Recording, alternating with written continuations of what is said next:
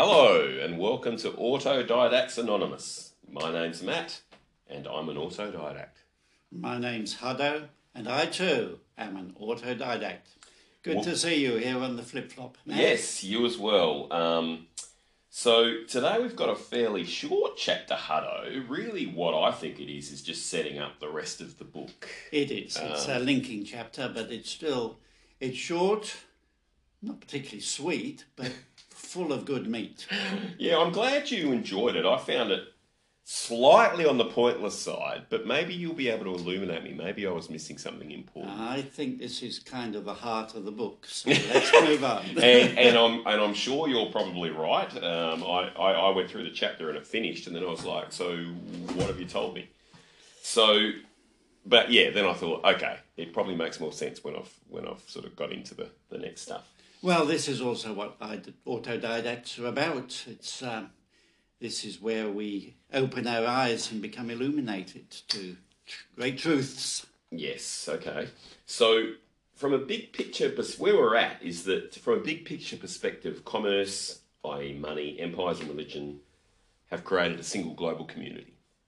Now, this was probably inevitable, Harari thinks, but that's a different thing than saying that the particular type of global society we have reached was inevitable.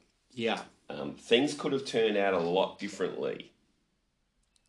Indeed. I'm just pausing on that inevitable thing. He has identified reasons why the pressures moving us towards greater unification have had that result. Yeah. Yes. But he's also very correctly said that, just because these pressures are there doesn't mean it's a one-way street. You may have to be heading north, but there's a lot of different ways you could be heading north. Yeah. So things could have manifested in a different way because of the same forces. Yeah. So then he spends a bit of time talking about a thing called the hindsight fallacy, which is essentially the common psychological tendency for people to perceive events that have already occurred as having been more predictable than they actually were before the events took place. So history is actually more of a series of crossroads rather than an arrow. That's what he's saying. And what he's saying is that we are great rationalisers, and I can all recognise the truth of that. We're terrific at justifying why we did the things we did. And psychology, a very different science, has proven that we are making up justifications. These were not, in fact, the reasons why we did things, because they change certain parts of an experiment. So, they introduce a product or something, and everybody says, great, and then they say, why did you pick that product? And they tell you things. Then they change things a little. For example, the most obvious one is where they put the same woman on a dating site in various different coloured dresses. Yep. And it was found that she got 17% more responses from men when she was wearing the red dress. Okay. The only difference in the dress and everything else about her was the colour. But that one change resulted in a lot more responses. But none of the men, when asked why they picked that woman, referred to the colour of the dress. Yeah. They did not know that it impacted their decision in any way. Yeah, okay. Now, interpreting history goes much the same way. We've got great ways for rationalising what happened. It's got probably not a lot to do with the real why. Yeah, I agree. So it's a lot easier for historians to explain how things happened the way they did rather than why. So the more you know about history, the harder it tends to be to explain why one course of events took place rather than any one of a myriad of other possibilities. And that, I think, is one of the big statements he's made in this book. The more you know, the less predictable you see things as being. Yeah. It is only the ignorant who think things are simple. Yeah. Those who actually know their subject know that it's anything but. Yeah, I think that's well put. So he's gone as far as to say that it's an iron law of history, which he doesn't say very often. And this iron law of history is what looks inevitable in hindsight was far from obvious at the time. Yes.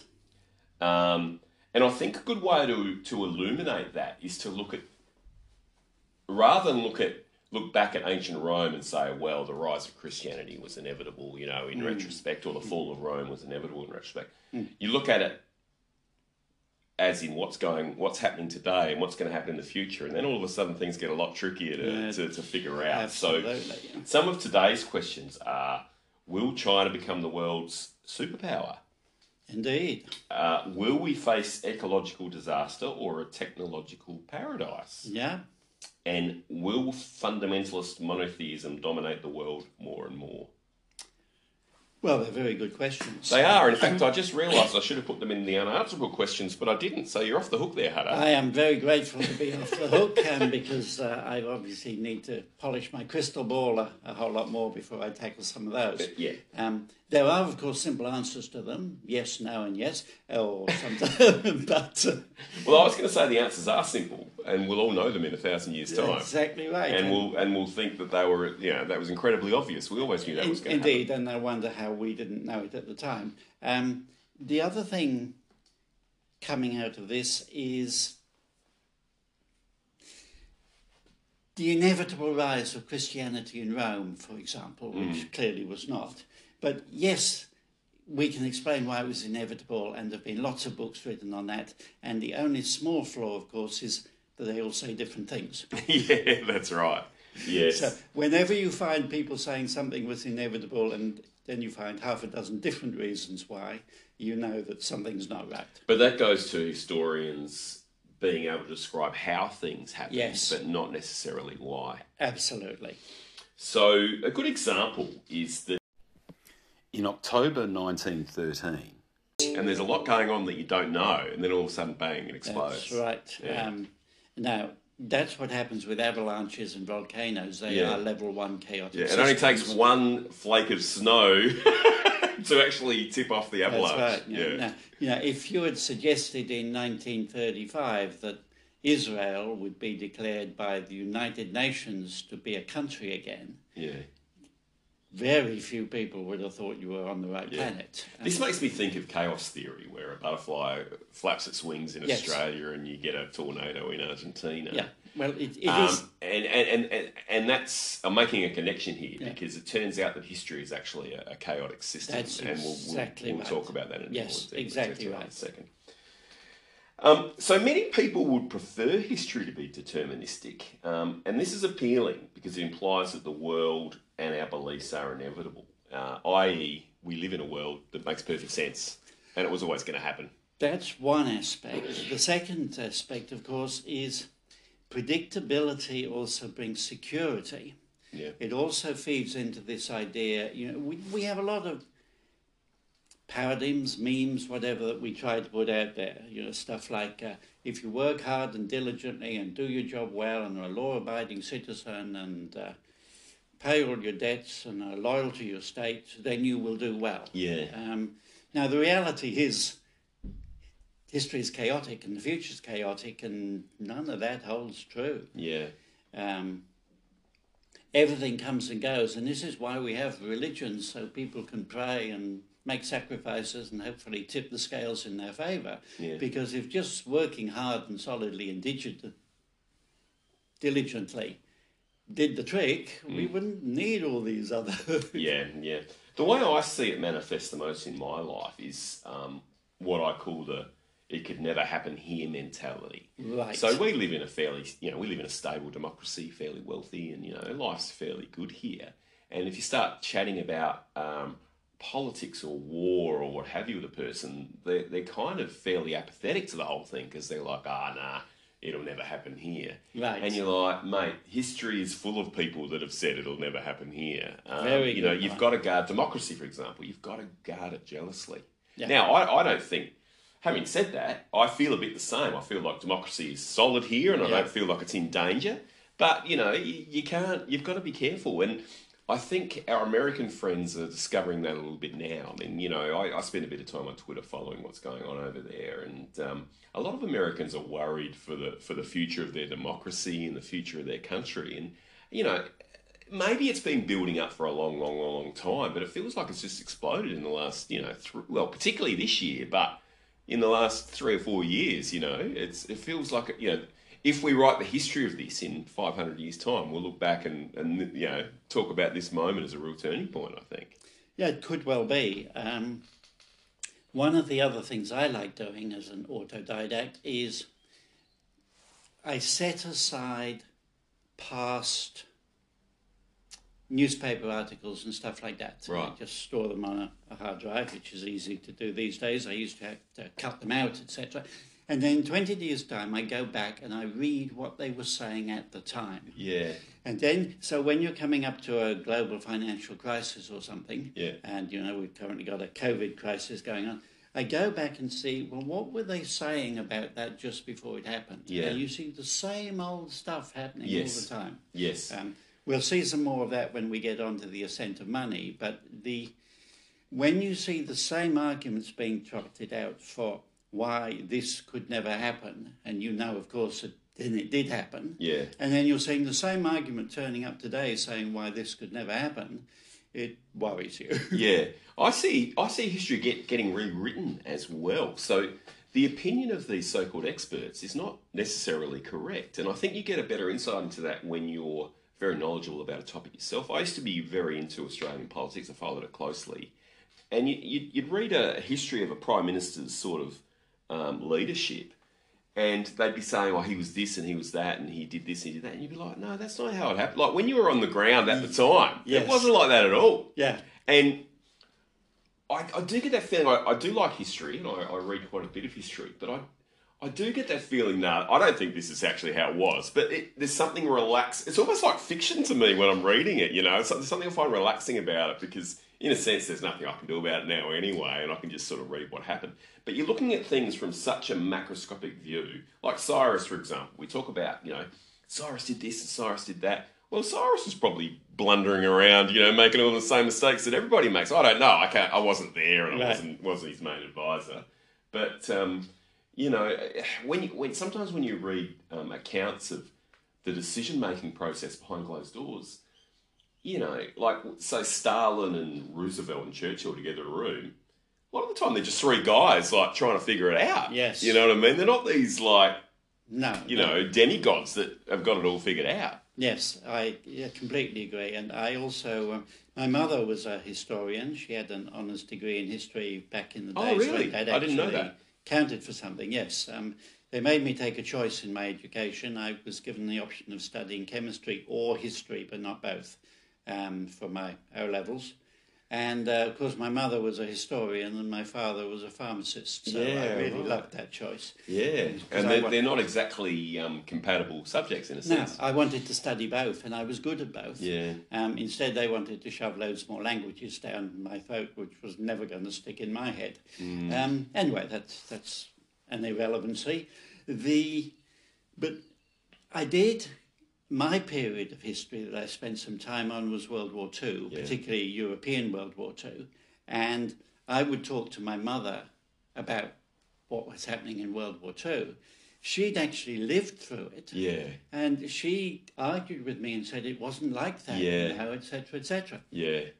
The interesting thing was, after about 20 years, and I'd actually got her to read some of the books I was reading, etc., she said, well, I have understood one thing, which is that simply living through it does not, in fact, enable you to understand what you're living through. No, I agree with that because you tend to see it from one point of view Yes. rather than a holistic point of view.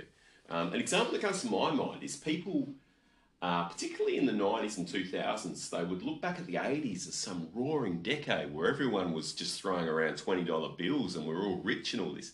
Well, I lived in the 80s and we weren't. That's funny. That's not how I remember the Yeah, 80s either. so I think nostalgia comes into a lot of this stuff as well. Good point, yes. I just read a foreword by Dan Simmons, and it's talking about the loss of childhood. But what it's really talking about is the loss of the sort of childhood he had. Yeah. Yes, there's lots for him to have been moan the loss of, but I get the feeling that when we talk to the millennials, in 30 years' time, they'll be regretting the loss of their childhood that their children aren't getting. Yeah, and the clash between the generations, the generation gap, I think that happens every generation blames the one below them for their problems and vice versa. Yes. Okay, so history is chaotic, and in fact it's a level 2 chaotic system, Hutto. So what that means is you can have a level 1 chaotic system, which means that essentially it's difficult, if not impossible, to predict. And a good example of that is the weather. Yes. So the butterfly flaps its wings in Europe, and there's a cyclone in the United States or what have you. That's pretty difficult to predict. Yes. But that's only a level 1 chaotic system. History is a level 2 chaotic system, which means that a system actually reacts to the predictions that are made about it. Yes. So, and a good example of that, I think, is the market. So, for example, if everybody in the world knows that the price of oil is going to $100 tomorrow, then it won't go to $100 tomorrow. It'll go to $100 today. Absolutely. Yeah. And then we don't know what price it's going to be tomorrow. So you've added another layer of complexity. Indeed. And the market is constantly, yes, fear and greed and, trying to anticipate. This is where game theory starts coming to it. Yes. Not only are you trying to predict the system, you're trying to predict what everyone else's predictions is going to be as well. Absolutely. Now, again, we'll see some more of that with people like George Soros in the Ascent of Money. But this is stuff that's big in my... Yeah, you love this kind of stuff. I love it. You're a game theory man. I am. You're a chess player. I am. Which doesn't make me the most successful. I mean, I was playing A grade, but nothing. My dreams of becoming a grandmaster were basically frustrated by my lack of ability. What a bummer. Now, political revolutions apparently are almost by definition unpredictable and that's because a predicted revolution never actually erupts. Correct. It's like the shark that bites you is always the one you didn't see coming. Yeah. For obvious reasons. Yeah. So, if a leader knows for sure that a revolution is going to take place, then usually he will take steps to avert that revolution. Yes. And therefore, prevent the revolution from happening in a lot of cases. I think a good example of that in my life was the Y2K problem. So, we needed to change a lot of computer programs to reflect 4 digits in the year instead of 2, or planes were going to fall out of the sky and everything, it was going to be the end of civilization. And it never happened. And everyone said, oh, well, that was a bit pathetic. But I never felt like that because millions and billions of dollars were spent fixing that problem. Yes. And it was essentially averted. Yes. I think that's very true. We've never been able to compute how bad it would have been if we hadn't done that. Well, that's right. But it was not a non-event. We found enough things in the correction processes, because I was actually part of that. That would have been disastrous. That really made you think, you've got 4 identical X-ray machines at the hospital, but one of them had a chip in which would have made it cease to operate. And the other 3 would have been fine. And until we started doing the research, no one had. But the man on the street only reacts to things that happen, not to things that don't happen. Yes. And this is where it's tricky, because that man has a vote. That's right. And this is where our press is, in my opinion, does a very bad job, because the press, although it supposedly is the 4th estate and it's an essential pillar of democracy, because how can voters vote unless they know what's going on? What the press is actually about is trying to sell newspapers or clickbait. Well, that's the thing. They've got other incentives. Correct. So therefore, they tell us about the disasters, and every time the government screwed up, every time the government does a good job, you'll be lucky to even find anything on page 50 about it. Yeah. And I see good government being greatly penalised by this, because good government is one of which... It's uneventful. Yeah, exactly. Yeah. And so nobody gives them any credit for that. Yeah, it's interesting. And even in your career and things like that, as in an IT career, I was doing best when no one knew I was there, which is not a great way to get a pay rise. No, that's right. The squeaky wheels and all that.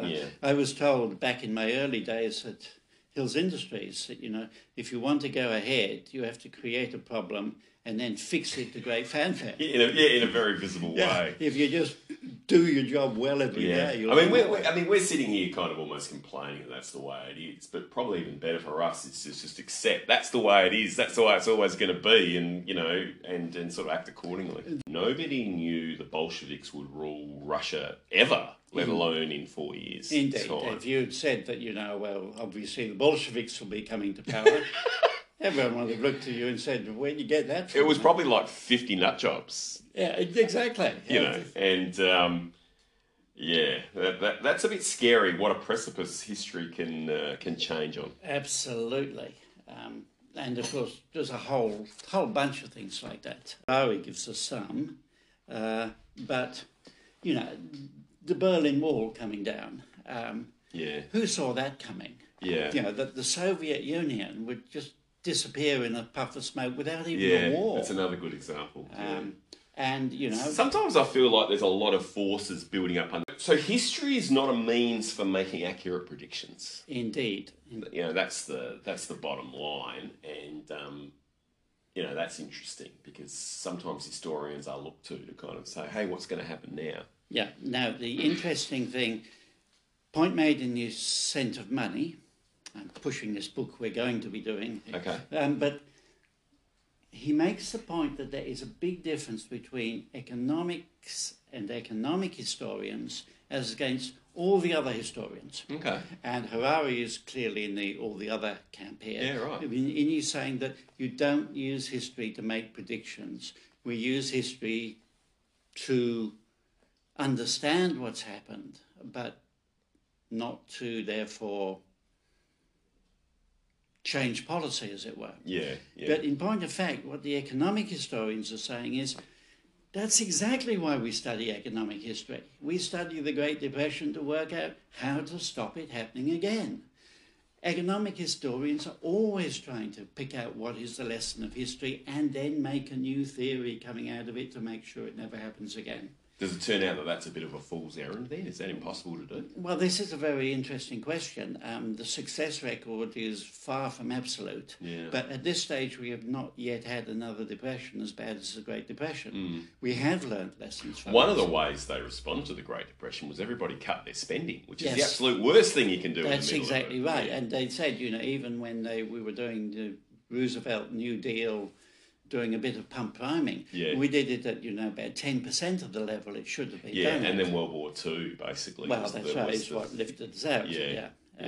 Or lifted America out anyway. Yeah, and they've been sailing on that wake for the last 70 years. A lot of truth in that. So, history's choices are not made for the benefit of humans, Hutto. Human well-being doesn't inevitably improve as history rolls along, even though it seems like it. Absolutely. It seems like it, from where I'm sitting. Yeah, it's so easy to put on our glasses and say things had to go this way. Things progress. So yes. you were using the word progress a lot in our last podcast when I thought you should have been using unification. So Harari doesn't talk about the arrow of progress. He talks about the arrow of unification. That's true. Yeah. Right, there's two things. One is if you are moving along a trend, then you are progressing. Yeah. And the direction of the arrow and the progress we have made is that we have clearly been moving towards increasing unification. But there is this second thing which has come in very largely as a result of the last 5 centuries, which is that change is good, that progress is good, that progress should be welcomed. Yeah. Now, I've got a big question mark over that because that's a value judgment that, we lost childhood, but we've come to, this wonderful new world of bright toys and DVDs and whatever. Yeah. It's far from clear that we are progressing to something better, and this is the point that Harari is making here as well. Progress does not mean improvement. This idea that all change should be welcome. No, all change has a cost. Whether the benefits are greater than the cost is a value judgment. Yeah. So when I use the word progress, I do mean, yes, we're progressing along a trend line. I do not mean things are getting better and better. That's a whole separate evaluation. Yep. So Harari sort of draws a comparison between history and biology, because he's saying that cultures can be seen as we can see them as parasites, good or bad, Right. that infect all people and infect everybody thereafter who are infected by them. Right. And this approach is sometimes called nemetics.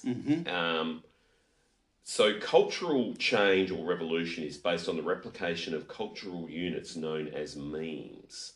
So memes is a word that we use all the time now for internet pictures and videos, but it was actually coined by Richard Dawkins in the 90s, who comes from a biology background. Yes. And Harari is using that term kind of in cultural sense as well. So successful cultures are the ones that excel in reproducing their memes rather than in the benefits that culture has for humans. Yes. So you could be a terrible culture, but if you're really good at reproducing Correct. that meme, then you're going to be successful. Yes. So we're talking things here like individualism, consumerism, things like this. Yeah. So we were talking the other day about how Jews managed to maintain their identity despite all the pressures not to. And, you can argue that's a good thing, but, it's not necessarily. They just happen to have a culture that reproduced itself and was very successful in doing so. Whether it was good or bad is irrelevant. Yes. To whether it's successful or not. I'll just take one issue with you there, which was that I don't think it's fair to say they just happened to have a culture. Right back when they came back from Babylon, they tried to design a culture to do exactly that. I think you could probably say that. Yeah, well, okay. We can probably split hairs on that. It's been heavily knocked around since then and all the rest of it, but yeah, it's one of the fascinating things. So this comes up, we'll talk about this a bit more because it comes up in our unanswerable questions, and I have a feeling that our opinions are going to differ on it. Okay. And you've just discovered that question. You didn't know it was there, did you? Yeah, that's all right. I'll help you through your answer. Don't worry. But I'll tell you what. I'll give you 0 right away, so you won't have to stress about trying to get it right. So the most you can get now is 2 out of 3. Oh, he hasn't started to introduce the negatives yet. Well, I think I'm going to have to. I think it's time for some imaginary numbers this week. We'll see how we go. So all of this stuff that we're talking about is related to postmodernism, which is a topic that I find fairly difficult to understand, and I'm certainly no expert in. Well, I'm certainly going to need to do a bit more reading if I'm supposed to explain that one to you. Yeah, well, maybe we'll do a book on postmodernism at some stage. That would be interesting. Yeah. I think postmodernism is a classic example of the more you know, the less you know. But postmodernism uses a similar type of thinking to this nemetics or meme type explanation, but they speak about discourses rather than memes. Yes. So, for example, postmodern thinkers consider nationalism to be a deadly plague. Yes. It's presented as being beneficial to humans, but it has been mainly beneficial to itself. Indeed. So this is all related to game theory as well, and one of my unanswerable questions is to explain the prisoner's dilemma. So Harari doesn't mention the prisoner's dilemma, but I think that's a good explanation of game theory. Yes. So I'll get you to give me an eloquent explanation of it for a mark. A mark! Yeah, that's right. Oh, mark! I might give you a silver star. So game theory is essentially patterns of behaviour that are costly to all players, nevertheless tend to take root and spread. Yes. For example, arms races lead to no real benefit and countries becoming bankrupt. We'll talk about that under the whole concept of game theory and prisoner's dilemma. And we'll get to that very soon. An arms race, much like a gene, does not have a conscious intent, but it spreads anyway due to complex underlying dynamics. Mm-hmm. I'm going to introduce a new word for that one. Okay, so that's essentially the chapter, and this is all essentially a lead-in to the next section of the book, which is the final section of the book, I believe, which is the scientific revolution. Yes. So before we get into unanswerable questions, was there something you wanted to say? Because some of this postmodernism and nomadics and game theory, you know, it's. I mean, I sort of went through it. I wasn't 100% sure why Harari was making such a big deal out of it. I figured it might have come into context later on. But Right. what are your general thoughts about the chapter? Okay. This is a big picture book. It's the satellite view of history. Yeah. And what Harari is identifying here are, I think, some of the most profoundly fundamental drivers of all human behaviour, which is, the word I'm going to introduce is compulsor. We're familiar with the word compulsory. Yeah. We're familiar with the idea that you have to do things because someone has made a law or someone in authority has said it's compulsory for you to do this. Yes. But we don't actually have a word for what makes something compulsory. Yeah. So I've introduced the word compulsor. Okay. Now, we talked a little bit about the things God makes as against things like mathematics, which seem to be part of the fabric of reality. Game theory is part of mathematics. It's part of the fabric of reality. And it's the compulsor for a lot of behaviours. Yes. Such as survival of genes, selfish genes, as Richard Dawkins wrote the book, which we might do that. Yeah, that's on our books, list, actually, the selfish gene. Yeah. Anyway, the selfish gene. Genes are about survival within a competitive environment, the biological biosphere competitive environment.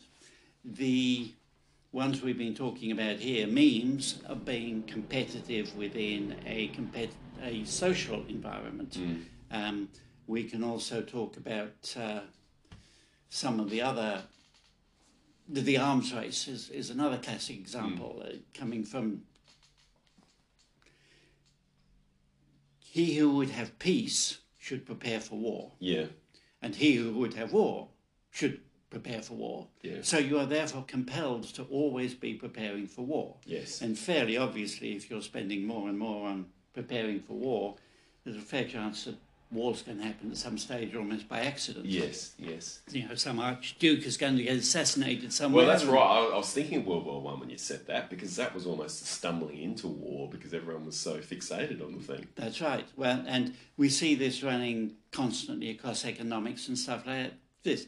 So much of the stuff we do, nationalism, etc., automatically it locks us into behaving in particular ways. Yeah. So it seems that reality is a compulsor for particular types of behaviour within competitive environments. Yeah. This is not even something even God has created. Yeah. It is something that's part of the very fabric of the universe. Yes. Yeah. And so, yes, we'll look at Prisoner's Dilemma, etc. But what Harari is saying here is that overriding everything in history is the fact that there are certain compulsions that make us behave in particular ways. If you've got nationalism with 200 nations on earth and you've got each one of them has their own government and their own military forces, and they're all in a competitive area, both economically, socially, militarily, etc., with other nations, it's pretty much inevitable what's going to happen. Now, at the level 1 chaotic system, which is your avalanche, you know an avalanche is going to happen, you just don't know exactly when. Your level 2 chaotic system, everybody's trying to outplay each other, but we're all locked into obeying the rules of the arms race. Yeah. It may be, peace is a wonderful thing. If we've got peace, then we can spend more money on education and healthcare and all these sort of things. So spending money to ensure peace is well worth doing. We could do that, for example, by helping the poor of other countries, by making them to some extent dependent on us for our loans and our gifts and all that sort of thing. We see plenty of that going on. China's belts, roads and belts and this sort of thing. Yeah. The Marshall Plan that America put in place. But you can also say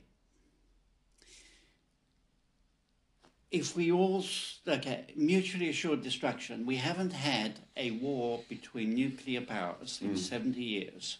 Why not? Because we've built these horrible arsenals big enough to destroy the world many times over.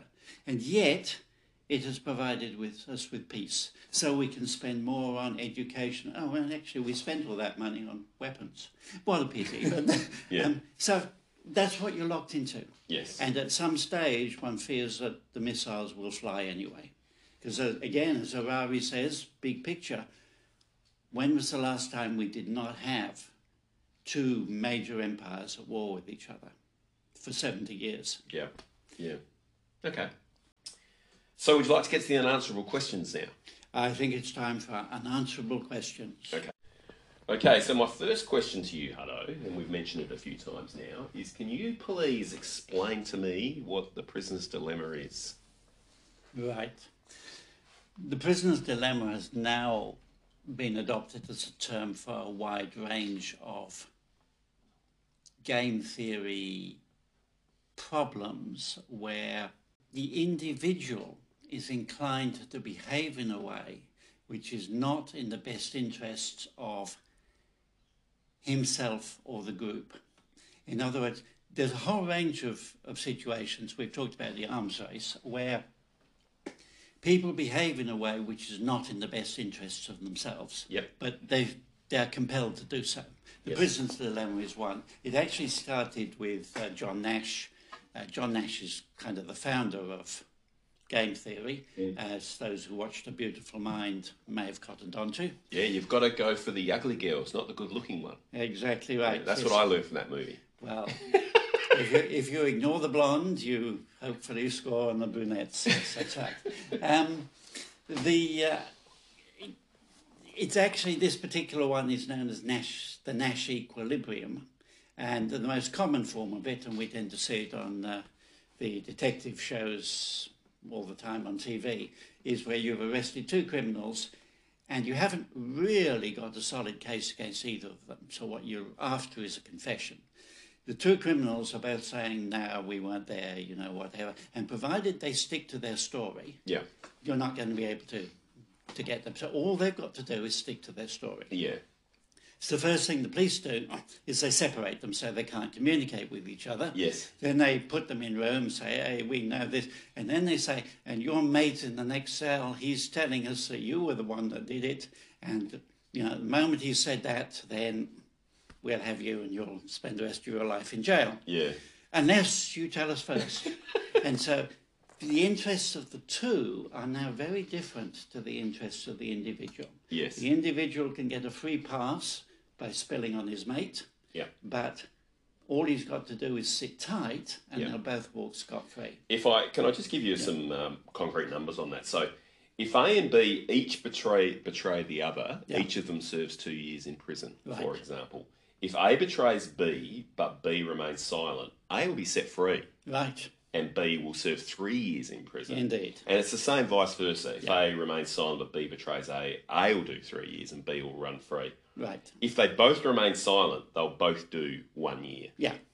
So the most optimal solution for both of them is to remain silent. Yes. But the incentives are to yap.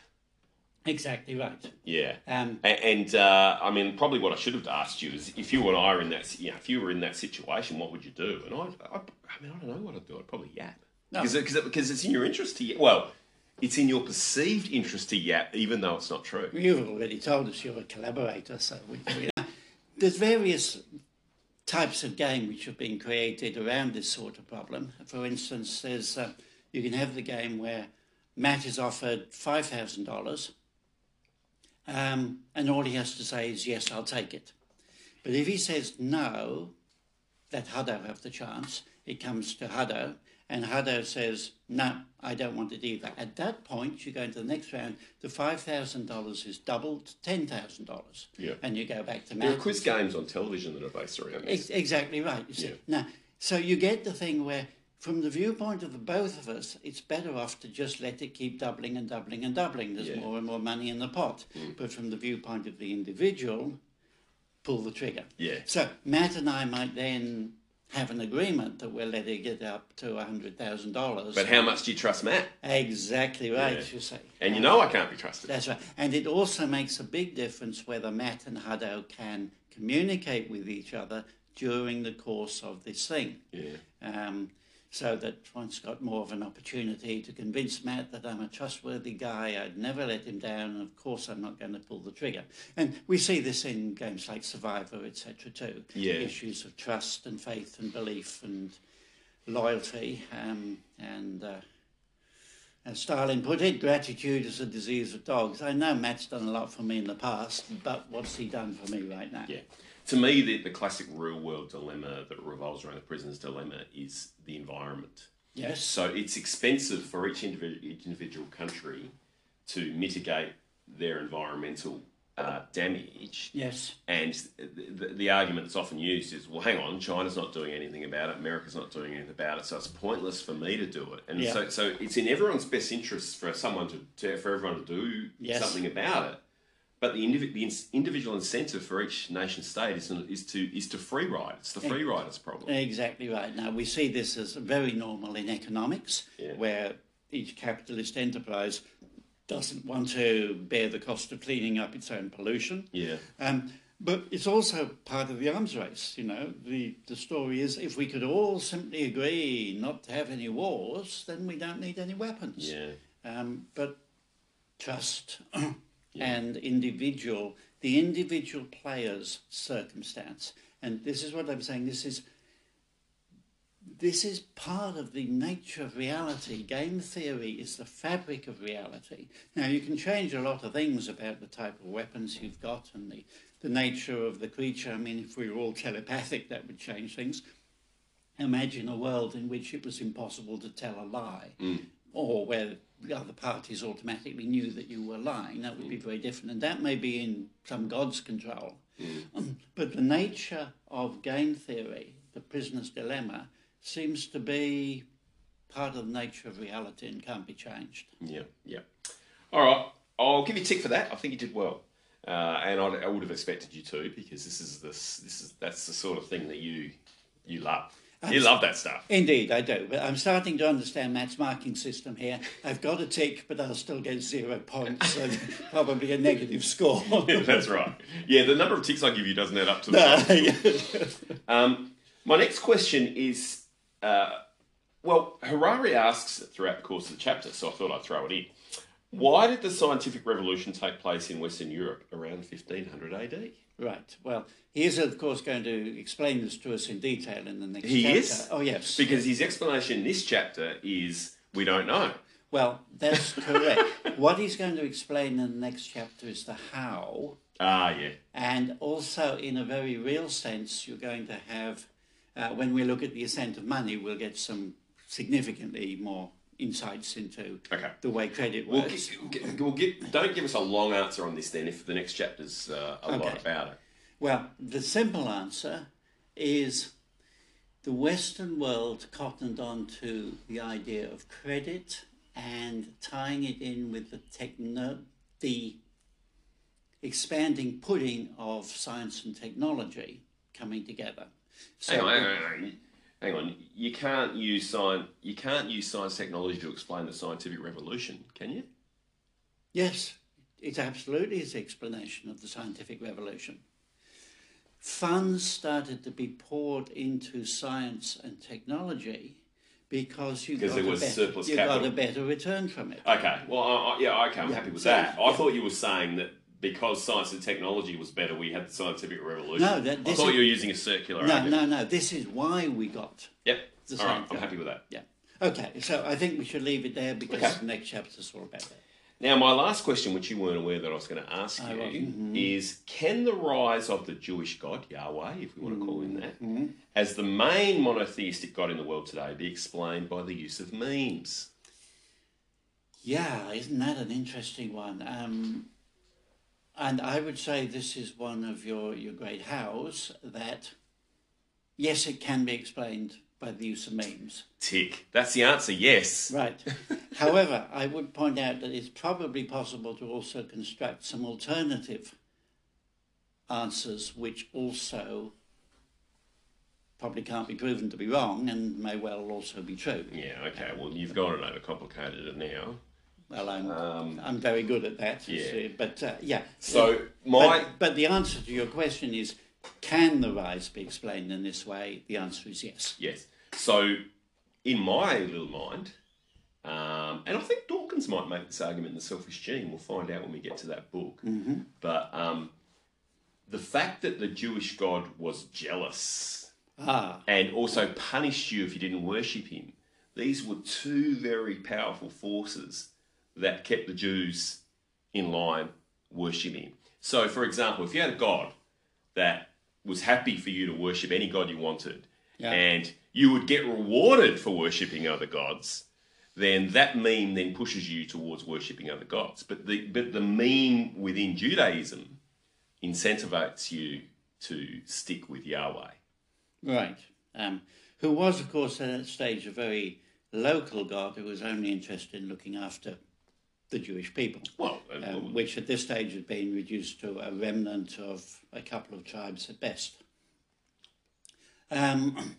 This is a retrospective writing of history which happened on the return from Babylon. Yeah.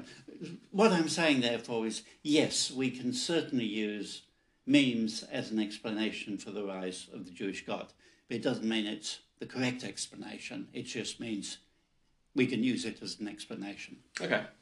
That's it.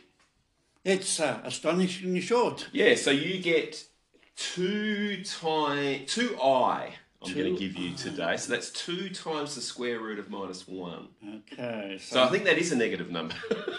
No, it's not a negative number because it's a completely imaginary number. It's an imaginary number, but if I can only manage to multiply it with another imaginary number, then it becomes negative. I'm on the hide into nothing here. I'll leave you to do that afterwards.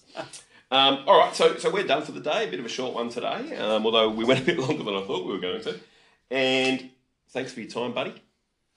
And I shall see you on. We always know when, we just never know where. So we'll see you on the flip-flop. All right. Elbow bump. Bye.